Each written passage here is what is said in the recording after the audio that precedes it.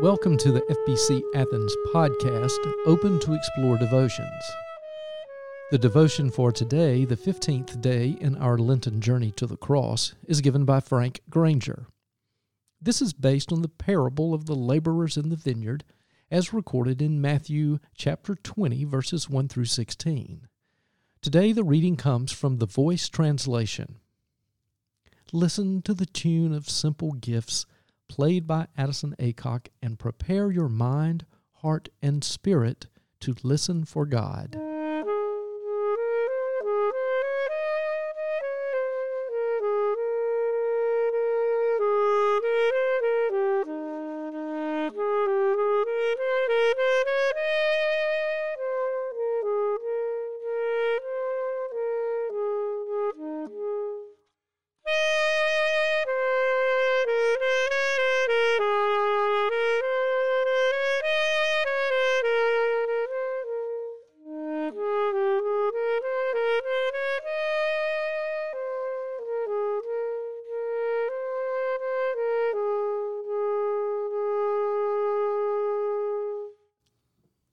The kingdom of heaven is like a wealthy landowner who got up early in the morning and went out first thing to hire workers to tend his vineyard.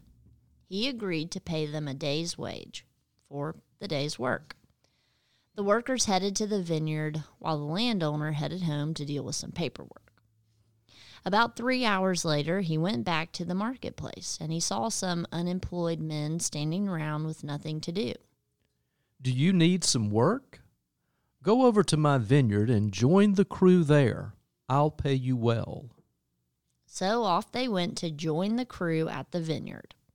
About 3 hours later, and then 3 hours after that, the landowner went back to the market and saw another crew of men and hired them too, sending them off to his vineyard and promising to pay them well. Then finally, late in the afternoon, at the cusp of night, the landowner walked again through the marketplace, and he saw other workers still standing around.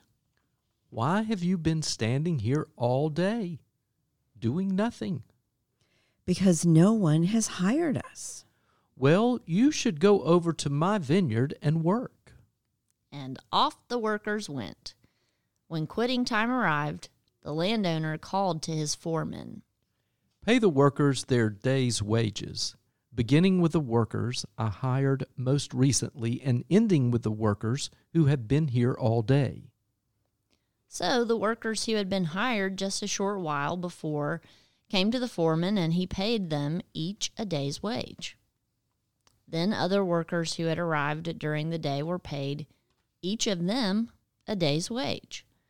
Finally, the workers who'd been toiling since early morning came thinking they'd get paid more. But the foreman paid each of them a day's wage. As they received their pay, the last group of workers began to protest. We've been here since the crack of dawn, and you're paying us the exact same wage you paid the crew that just showed up? We deserve more than they do. We've been slogging in the heat of the sun all day. These others haven't worked nearly as long as we have. The landowner heard these protests. Friend, no one has been wronged here today. This isn't about what you deserve. You agreed to work for a day's wage, did you not?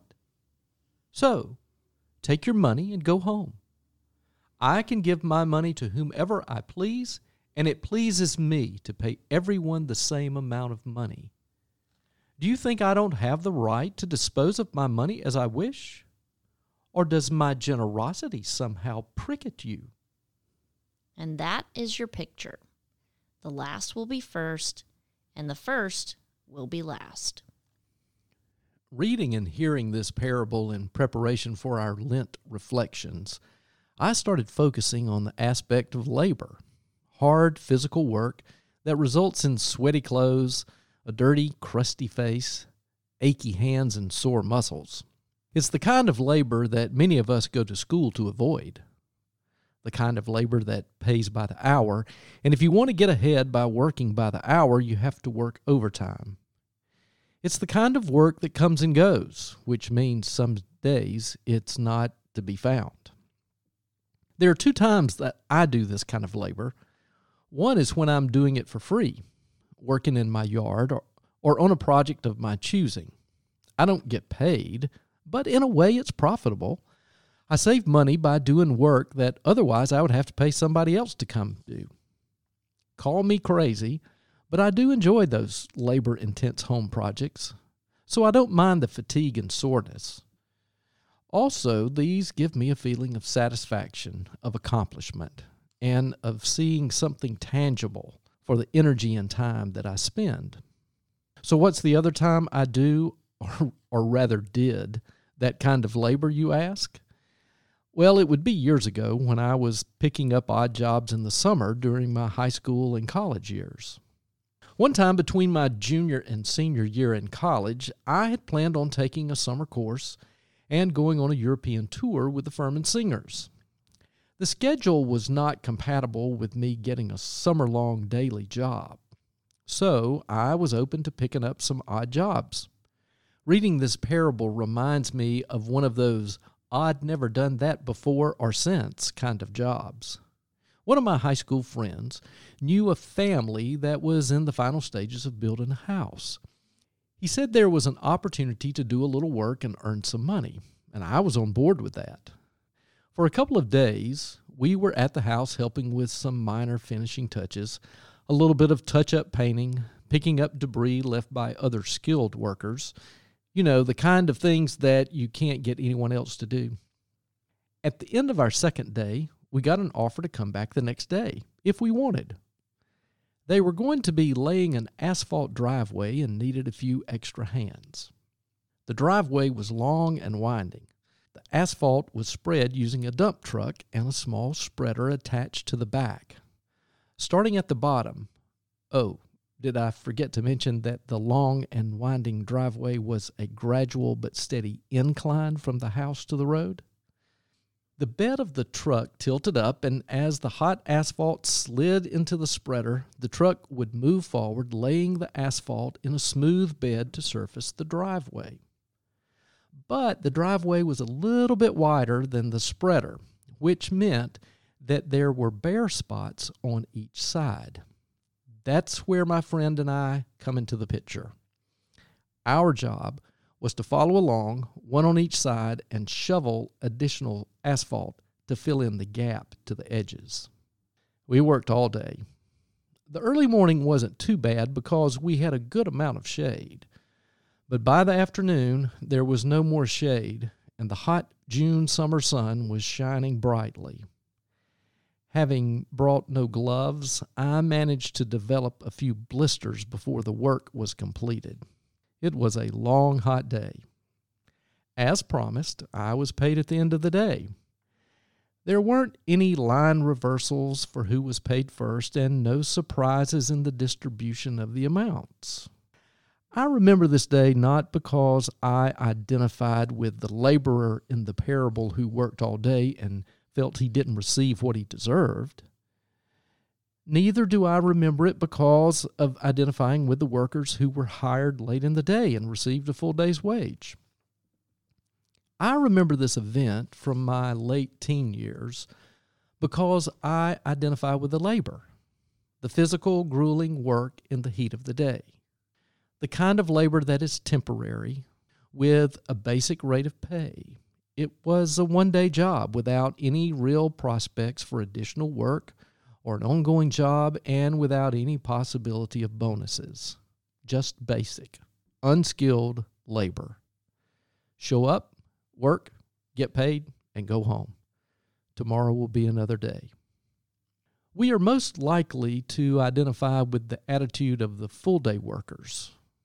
We gravitate toward the aspect of this parable that challenges our notions of fairness.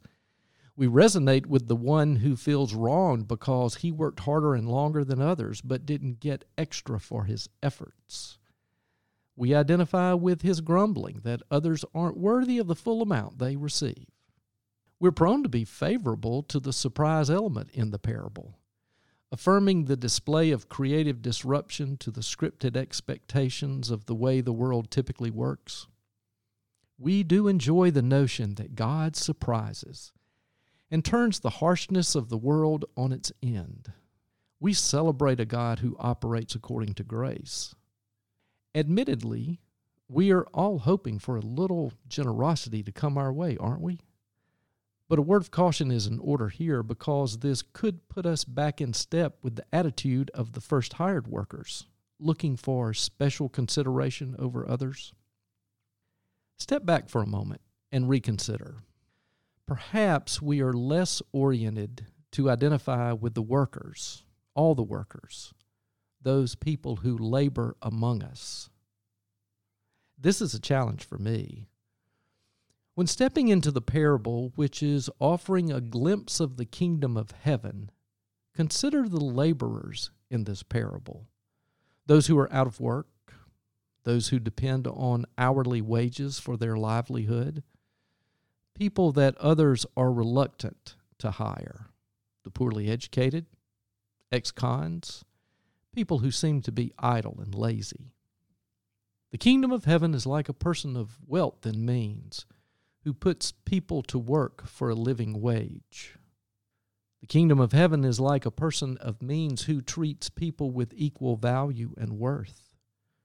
The kingdom of heaven is like a business owner who hires those who are out of work, whom no one else wants to employ.